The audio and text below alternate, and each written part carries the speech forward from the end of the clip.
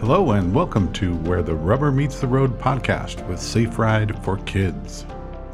You know, driving is the most dangerous activity that we do every day. But we recognize that you and your family have places to be and things to do. And at Safe Ride for Kids, we help you and your family arrive safely. And we do that by equipping you with access to innovative products and unbiased information from our team of certified safety experts. I'm Greg DeRocher, and today I'm co-founder and CEO at Safe Ride for Kids. But my first career was as a firefighter paramedic, where unfortunately I got to see firsthand the devastation that car crashes can cause in people's lives. And that's also where I got started in injury prevention education back in 2000 as a certified child passenger safety technician. Because a child's safety in the car is, it's largely dependent upon the parents' or the caregiver's choices. I've also been an instructor of the car seat curriculum, certifying technicians since 2001. I am Amy DeRocher. I am co-founder and creative director at Safe Ride for Kids. I became a certified car seat technician back in 2004. Greg was one of my instructors. I write most of the content on our website. I'm also the website designer. And we are parents to 3 children. And just for clarity, we were married before she took the car seat class. So in past podcasts, we talked about selection, direction, and location, where to put your car seat. Today, we're going to be talking about installation, how to properly install your car seat. And these are the 5 steps to properly installing any car seat or properly transporting any child in a car seat. So the installation step is the actual positioning of the car seat or installation of the car seat into the vehicle. And generally speaking, there are 2 methods or technologies to do that. So if you think back, from a historical perspective, initially they weren't installed in the car at all. The first generation of car seats were things that actually just hung on the vehicle seat back, or were kind of like beds in the car. People used to use burlap bags just to keep their kid in a location in the car, just so they weren't spazzing out all over the car. Bouncing around the car. But the first actually, installed car seats, obviously the only technology available was the car seat, the vehicle's seatbelt system. So when we talk about the seatbelt, we're talking about using the vehicle's seatbelt to anchor in or install a restraint system. But there's a relatively newer method of installing car seats, and that's called the latch system. And latch stands for lower anchors and tether for children.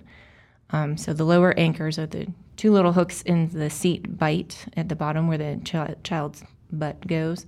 And then the tether is usually over the seat or on the floor behind the seat, or sometimes in the roof, sometimes in the back dash. It all depends on what kind of car you have and where they located it. So what we're going to be talking about is we're going to talk about how to use those 2 different systems. Most of the time, you're only going to use one or the other. And this is something where you really have to refer to the owner's manual for your child restraint, for your child's car seat, to determine which system you're going to use and when to use it.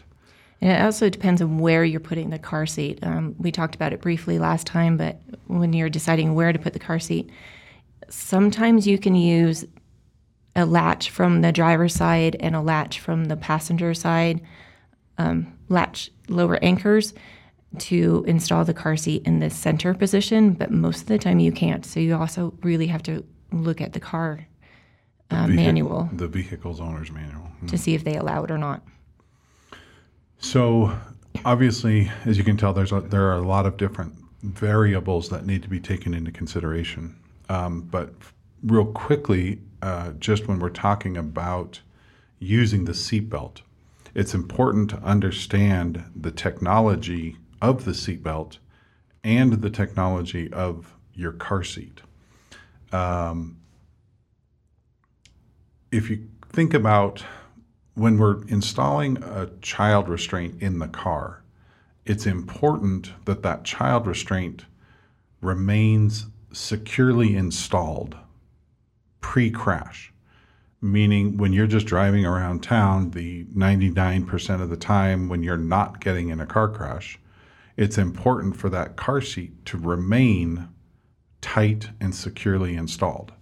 And from a car seat technician inspection perspective, that's one of the more common mistakes or errors that we see is car seats that are not actually locked into place.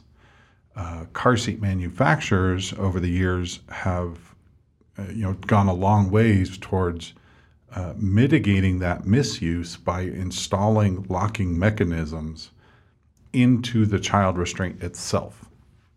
So the child restraint will have, it's called a built-in lock-off that locks the seatbelt so that the parent doesn't have to understand or use the locking mechanisms that are built into the vehicle. And into the vehicle seatbelt. Into the vehicle seatbelt system, correct. Now, sometimes that lock off is like a clip on the side. Sometimes it's a little thing that you slide the seatbelt into. So they vary by the car seat. And the technology. Mm-hmm. Some of them are a pathway that you would feed both lap and shoulder seatbelt through, and then lock one particular brand, the whole seat back inside the child seat folds up, and you run the seatbelt through it, and then you just push that whole part of the seat back down and clip it in, and that automatically locks the seatbelt in place. So the point is that it would be impossible for us and really, really boring for you to go through all of the technologies that are out there. But what you need to do is understand the child restraint that you're using and make sure that you're using it correctly. One way to do that is to meet with a certified child passenger safety technician in your area and have them go through the inspection station process with you. And we're recording this in February of 2021, which is in the tail ends of the coronavirus pandemic here in the U.S., and a lot of technicians have actually been utilizing remote inspections where they'll talk you through it. They'll have you pull out your camera and video what you're doing, share like a FaceTime type of interaction. So even if you're in a remote area or for whatever reason you can't meet face-to-face with somebody, there are still ways that you can get help. And I'm certain that those are going to persist after the pandemic is resolved and we get back to normal. I believe that there will still be a lot of those virtual options available just because people have gotten comfortable with it. Now, going back to the latch system came about because car seat manufacturers and automotive manufacturers got together and were trying to come up with a technology that could be built into the vehicle that was not the seatbelt.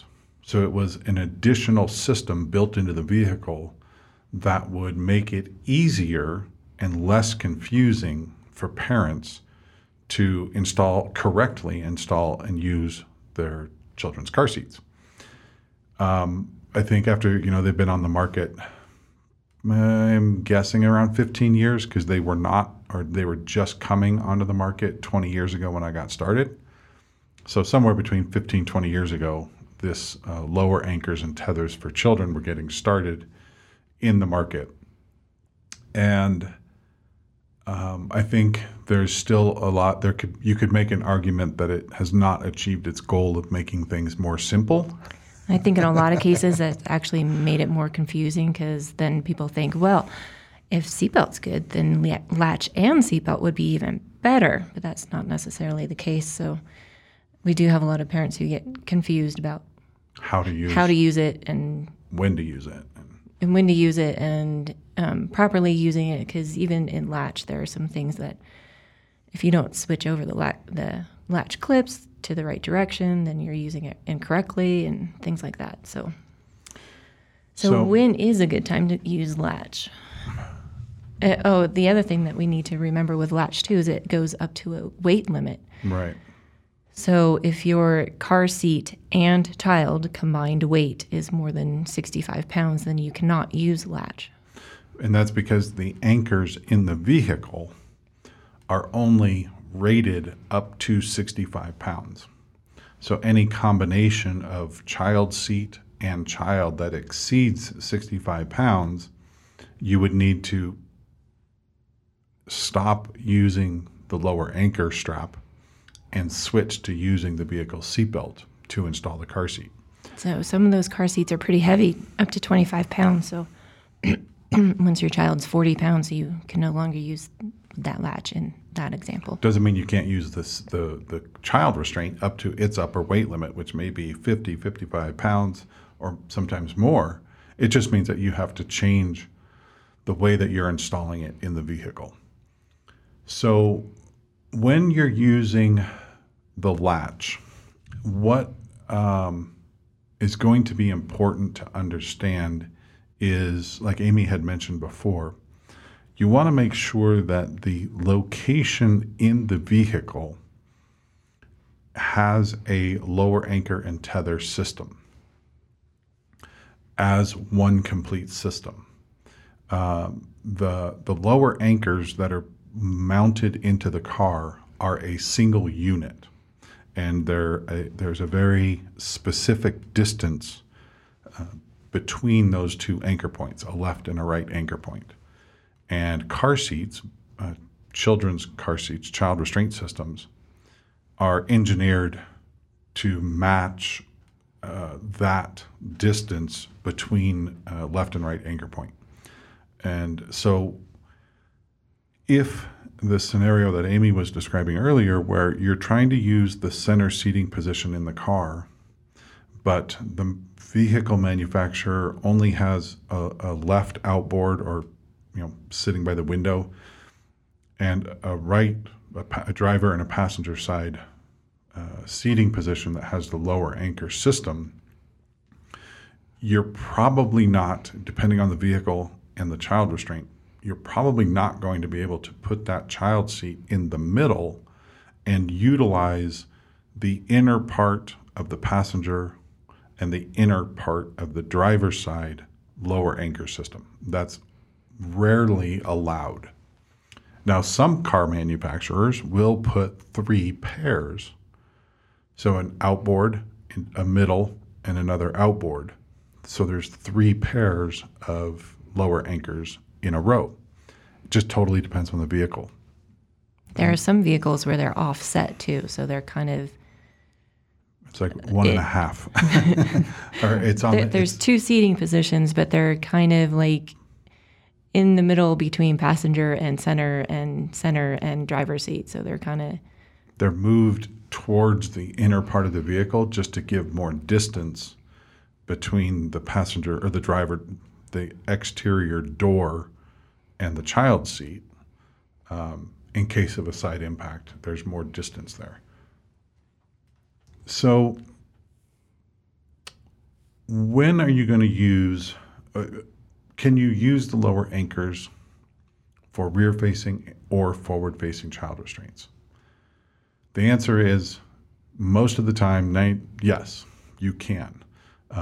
Rear-facing seats are going to come with a lower anchor strap, or some are even a rigid anchor where it's actually bars that come out of the child restraint and clip into those vehicles in the lower anchors in the vehicle.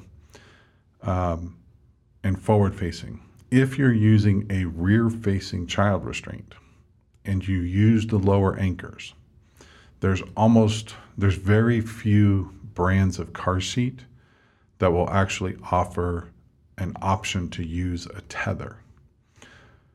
So when you're using a rear-facing seat, you'll almost always only be using the lower anchors. And you won't use the tether or the tether part of latch until you're in a forward-facing child restraint system, at which point you would be using the lower anchors and the tether. It is best practice to use the tether whenever it's available. Not all vehicles, older vehicles before, I want to say 2003. My 2001 had a tether, but not the lower anchors. So, I don't know. I don't recall off the top of my head the exact year that car manufacturers started installing tethers.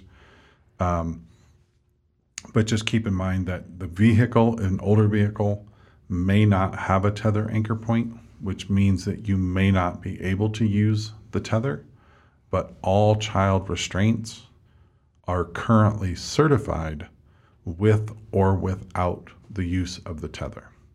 And that's true except a couple of high weight forward-facing restraint systems that require the use of a tether, but those are fairly unique.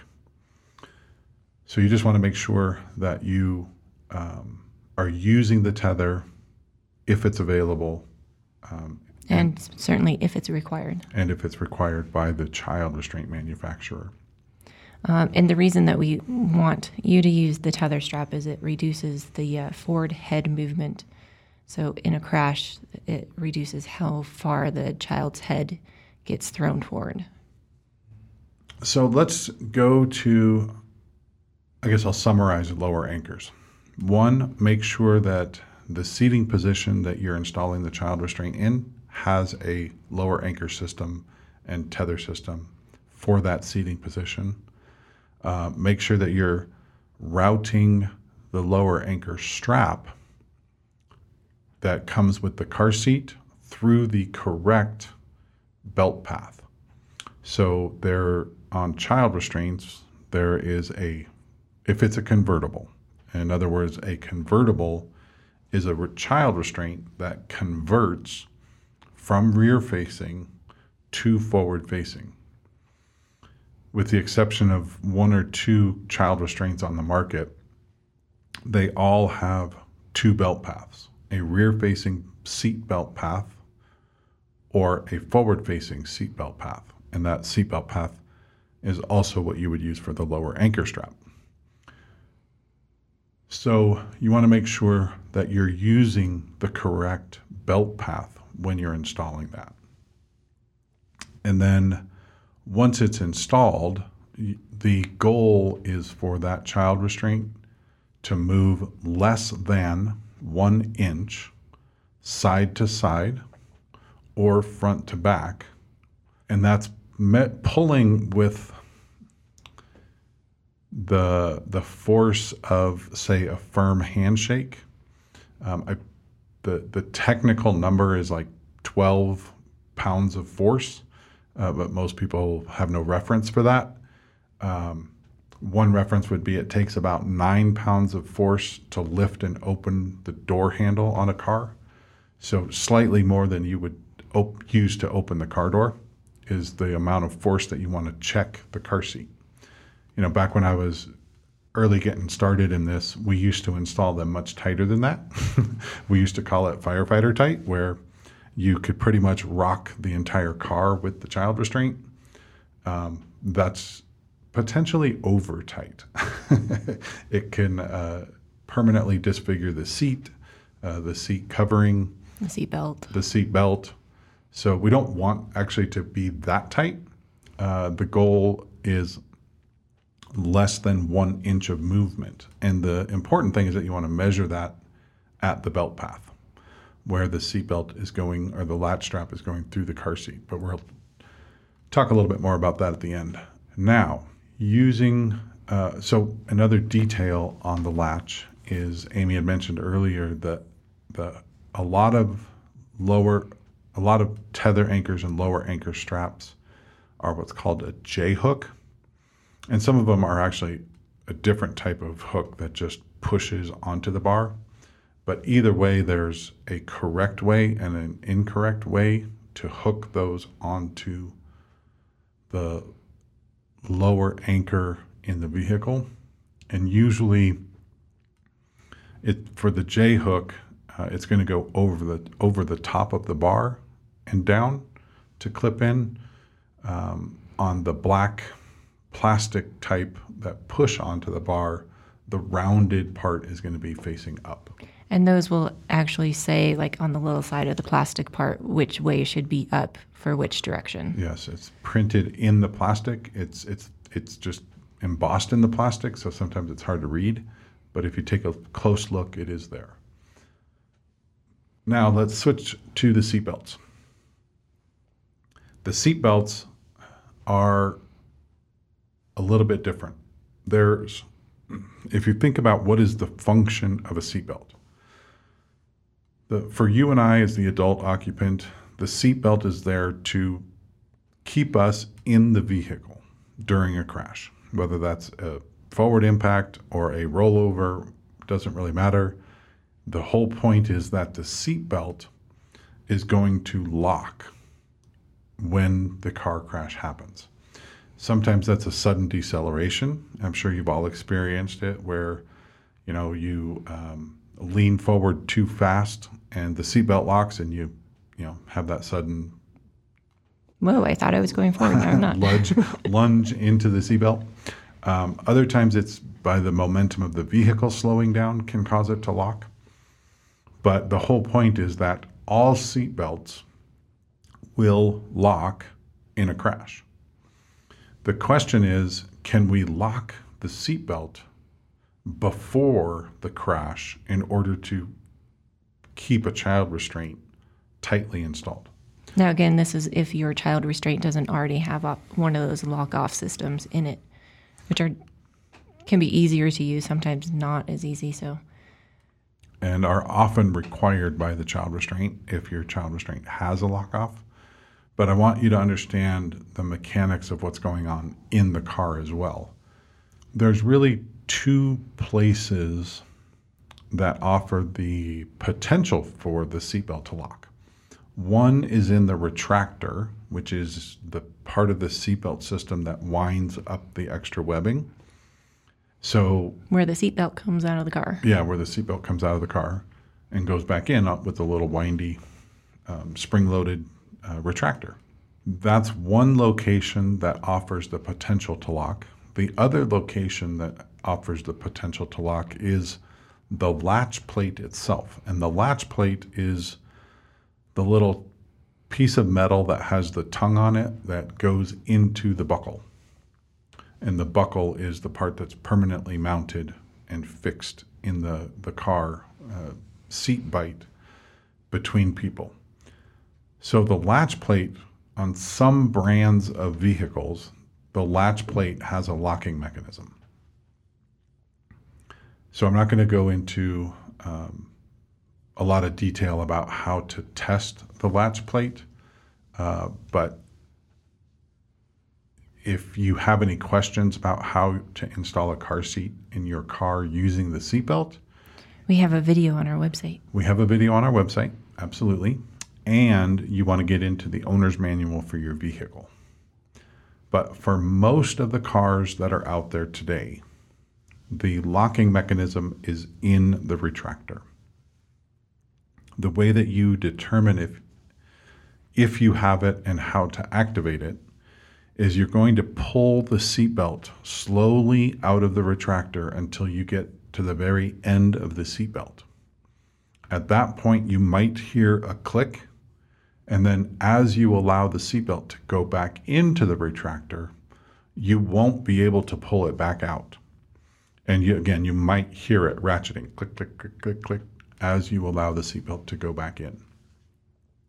That's the locked mode that is intended for you to use when installing your car seat so that the car seat remains locked during normal driving conditions, so that when the crash occurs, the seatbelt is nice and snug, the child restraint is properly positioned for the best possible outcome for that crash.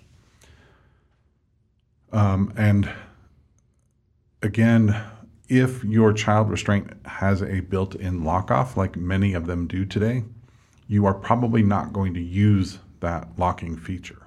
Most of the car seat manufacturers tell you to just leave the seatbelt in what we call the adult mode, the non-locking mode, or the emergency-only locking mode. Anything to add to that, hun? No, I think you covered that. Okay. So I was going to say we have pictures, but I can't find any pictures on our website. I know we have a social media post that has pictures, but I might have to add those. Okay. So the other thing that you need to be thinking about when you're installing the car seat into the vehicle is the angle. What angle is the child restraint at?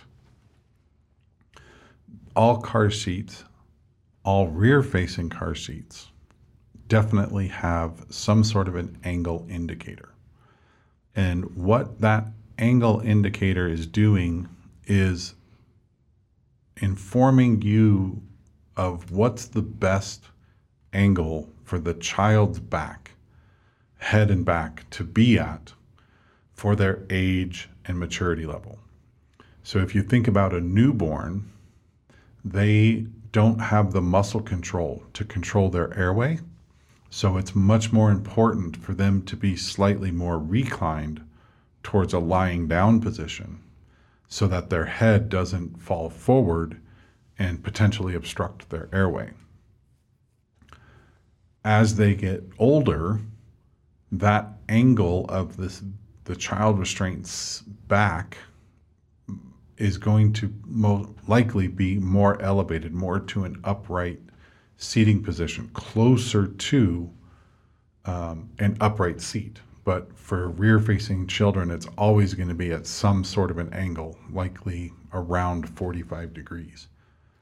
And convertible seat, they often have an angle indicator for rear-facing and an angle indicator for forward-facing. So you want to make sure you're reading the right one. And then also make sure that you're parked on level ground and not on a hill, so that your level indicator is indicating the correct angle of the seat and not of the car. And that's especially important with the bubble type indicators or pendulum type indicators. If it's just a line on the car seat, which sometimes it is, it's just a printed line on the label that says this should be parallel with the ground. Exactly. So keep that in mind if you do have one of the bubble or pendulum type indicators.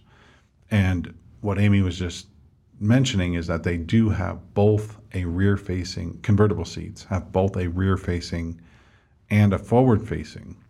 And sometimes when you switch from rear-facing to forward-facing, there's an angle adjuster. Sometimes it's a foot that folds under. It'll be folded under during rear-facing use, and then you pull it out for that to help that seat maintain more of a 90-degree angle for forward-facing. Or depending on the brand, sometimes it's a slide where it actually rotates the upper part of the child restraint in relation to the base. There's a lot of different technologies that manufacturers use. You just want to make sure that you're correctly using the right, or putting your child in the right angle for their age and direction of use. So read all those car seat and car manuals. Yep. And as you can tell, there's just a lot of variables that need to be taken into account. So the answer for you is how does your child restraint work? And how does it work specifically in your car? For example, I remember one time took a phone call from somebody who was trying to use a car seat in a high-end sports car. And what they ended up finding out was that that vehicle manufacturer only had about two or three brands of car seat that were allowed to be used in their car. So these are situations that you might come across where it's really, really important. The other thing that I wanted to mention on that is make sure that you're using, again, when you're transitioning between rear-facing and forward-facing on a convertible seat, make sure that you're switching that seat belt path, whether you're using the lower anchor or the seat belt, make sure that you're using the correct belt path. So we addressed the angles and tightening.